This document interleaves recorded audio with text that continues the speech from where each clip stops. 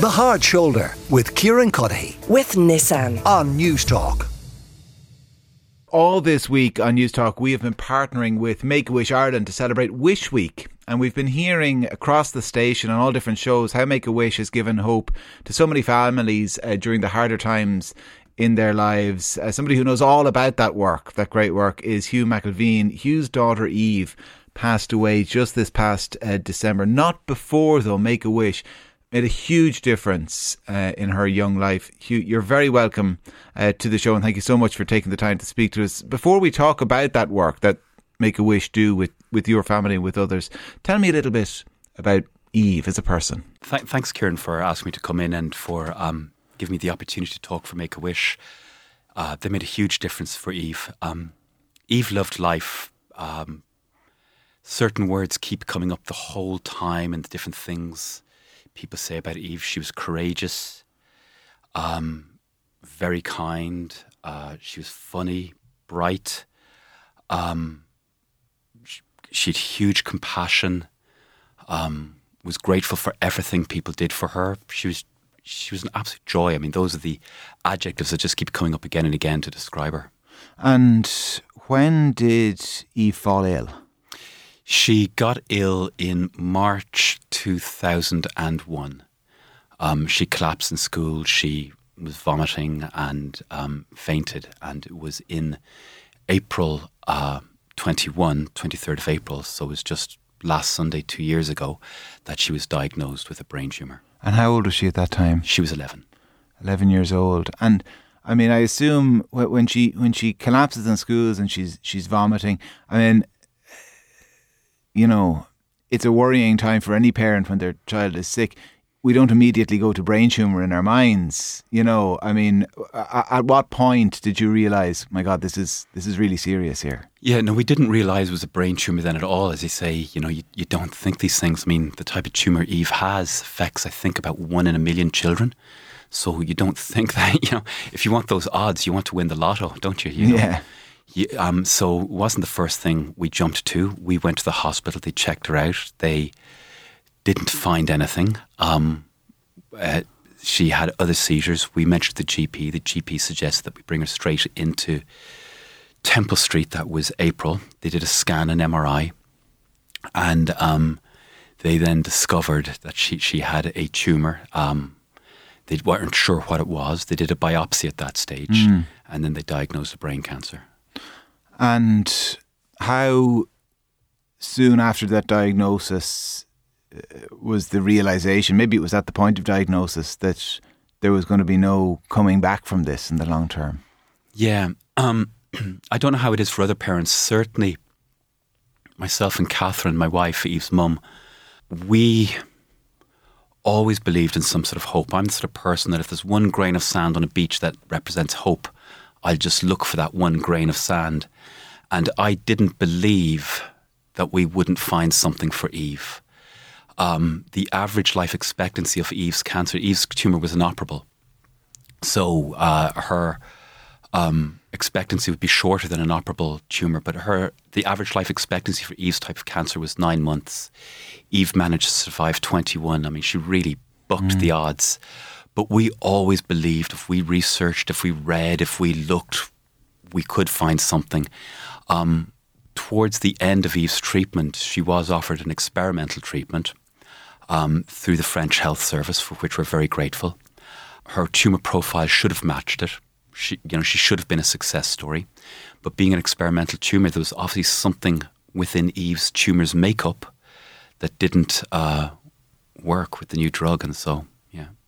And was that the point at which you realised, or you accepted, maybe is the better no to use, what was going to happen? No, Kieran, and maybe we were completely delusional. I'm sure every doctor listening would say, you're completely delusional. Because every parent, though, in your situation is understandably completely delusional. I'm sure it must be, and thank God I have no experience, I have no way to relate to this.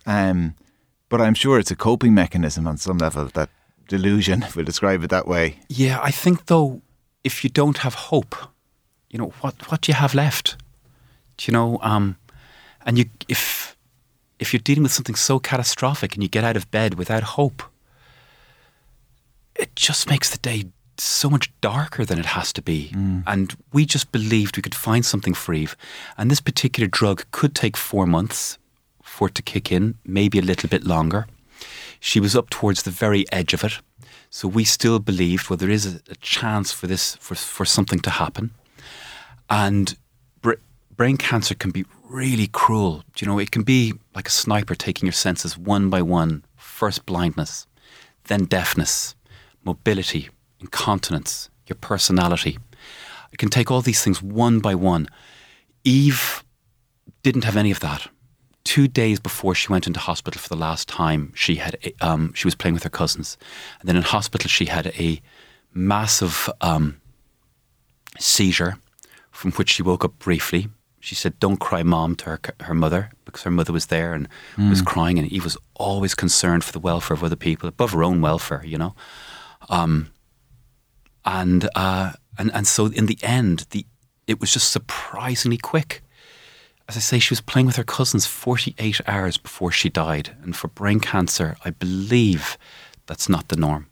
And how, because I want to come on to Make-A-Wish and the incredible day and opportunities that they afforded Eve as well. But how did Eve cope with all of this as it was happening? I mean, it's kind of a funny age, you know, a bit younger, and you might suggest they don't really have a sense of their own mortality. I think you probably do.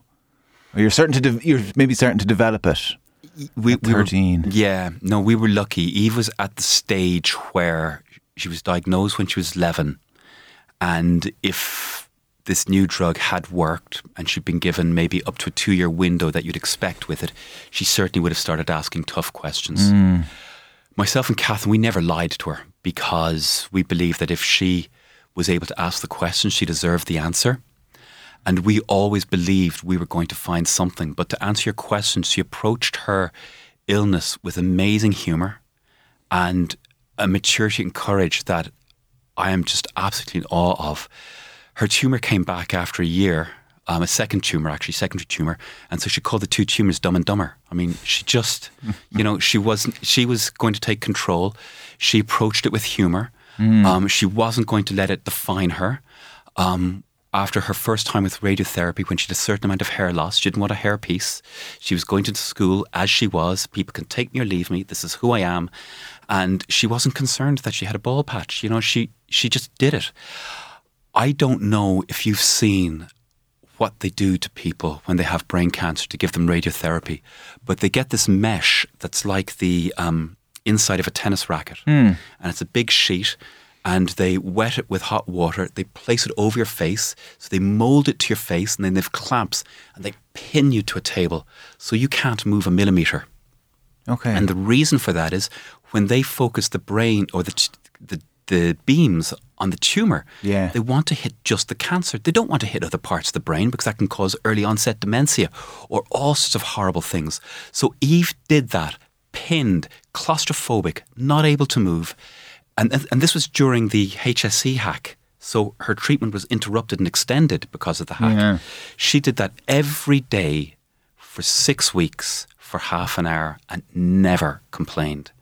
And when we asked her how she did it, she said, I just think of the good things that happen, the good people I meet, and the things I want to do, playing with her cousins, the fantastic medical team who looked after us. She just took herself out of there and almost meditated on other things. I mean, people older than that pay therapists to learn those strategies. Yeah. You know, Eve just had an amazing resilience and humour to cope with her disease. And she taught myself and Catherine so much throughout the whole thing. She was the adult in. Yeah, I was about to say, it's the way you describe it. It sounds like she kind of became something of a role model for you and your wife. Yeah, she took complete ownership of her disease. She refused to let it define her. She has some great friends, and she couldn't go for a few sleepovers. But shortly before Christmas, one of her friends organised a pyjama party, and this was her last Christmas. And even though she was quite tired, she still got up. She went. It wasn't going to stop her, and she did it. And she had a great time, and she just made sure she did as much as she could. Well, in that vein then, tell me about Make-A-Wish and when they came on the radar. Yeah, Make-A-Wish came to us through the social worker at St. Luke's in Rathgar. And this was in the very early stages. So this is 2001. Eve had 2 rounds of radiotherapy, roughly the summer of both years, 2001, 2002. In 2001, it was so raw, Kieran, that we hadn't processed the fatality. We hadn't even believed, as I said, because we were still living off this whole hope. And I pushed Make-A-Wish to one side because I thought, yeah, that's for terminally ill children. That's not for Eve. But then as times went on, I just thought, you know, we actually need a little bit of a lift here. We need something a little bit of fun. So I got in with them, or got in touch with them. A wonderful person, Romy Dunford, was our liaison. She couldn't have done more. Just an exceptional person who went above and beyond. And they sent out a little workbook for myself and Eve. Well, I did it with Eve because I was sort of work part-time from home, so I was helping Eve. And went through a workbook, and from that then, Romy worked out the things that Eve really, really enjoyed. And 2 things Eve really enjoyed. Billie Eilish, who was introduced to her by her cousin Lily. And but it wasn't Billie Eilish the star. She just loved Billie Eilish's can-do attitude, wrote her own music, recorded her own music, produced her own music. She was such a role model for young women, and Eve just loved the music, and she would love to have had a talk with Billie Eilish. Make-A-Wish organised a video message from Billie, and Eve was delighted with that, but it wasn't quite what Eve wanted. Romy knew that, and so Romy said, is there something else we can do? And Eve has always loved animals. We got the family dog, Fay Ray, who was named after the heroine in the first King Kong movie. But we got Fay Ray when Eve was 2 years old. And so Eve's life, Fay was always part of Eve's life. I'd come down in the morning and Eve would be asleep in the dog basket with Fay. Fay was just the most gentle dog, possibly the only dog I've ever met who I'd trust with a newborn baby. But Eve would have tea parties. She'd make Fay sit down. She'd tie a napkin around Fay's neck and Fay would just sit there. Eve loved animals and always wanted to work with animals. So we thought of maybe a zookeeper as a Make-A-Wish for Eve. They got in touch with the zoo and that's how it came about. And they organised a Make-A-Wish day at the zoo for Eve. And how important a day was that for Eve? Oh, massively. Eve, for all her courage and for all her fearlessness, could be quite a shy person. I mean, she'd really stand up for the things she believed in and she'd call people out for being mean. I mean, she wasn't very tall, but she'd call bullies out in the playground and stuff like that. You know, she was tough like that.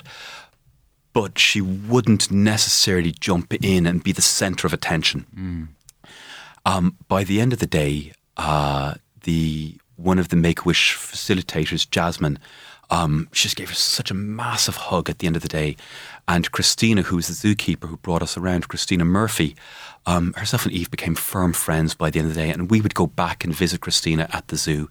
And Christina would have various enrichments for the animals because animals in the zoo need stimulation. So one really quick example is Christina would get a big basin of fish, fill it with water, put it in the freezer, take this wheel of frozen fish and throw it into the sea lions who then bash it about to get the fish. Yeah. And so we'd go back and we'd do those things with Christina. So the Make-A-Wish day lasted for the rest of Eve's life because Christina became our friend. It was just incredible. I mean, yeah. And Christina's running the marathon in Dublin for Make-A-Wish. Christina's taking part in Dublin City Marathon and she's doing it for Make-A-Wish and very kindly she's doing it in Eve's name. So that's lovely. Christina's 1 in a million. We're just delighted to know her. Well, listen, it is great to hear the impact that had on Eve because, you know, we've been hearing similar stories of just the incredible work that Make-A-Wish do and that people like Romy and Christina and other people as well working with them and how they touch people's lives at such a difficult time. Hugh, thank you so much for joining us. Thank you, Kieran. Thank you very much. Yeah, the reason that we have been speaking with Hugh and others throughout the week is because we've partnered here with Make-A-Wish Ireland to celebrate Wish Week and hearing those incredible stories like yourself, Hugh, about you and your family and even other brave children, and how Make-A-Wish has given such hope to people during hard times. And Make-A-Wish Ireland, they receive no government funding, entirely dependent on the generosity of the public. And given today is Wish Day, we would ask you to donate if you can. Any small amount would be hugely appreciated. You can do it online.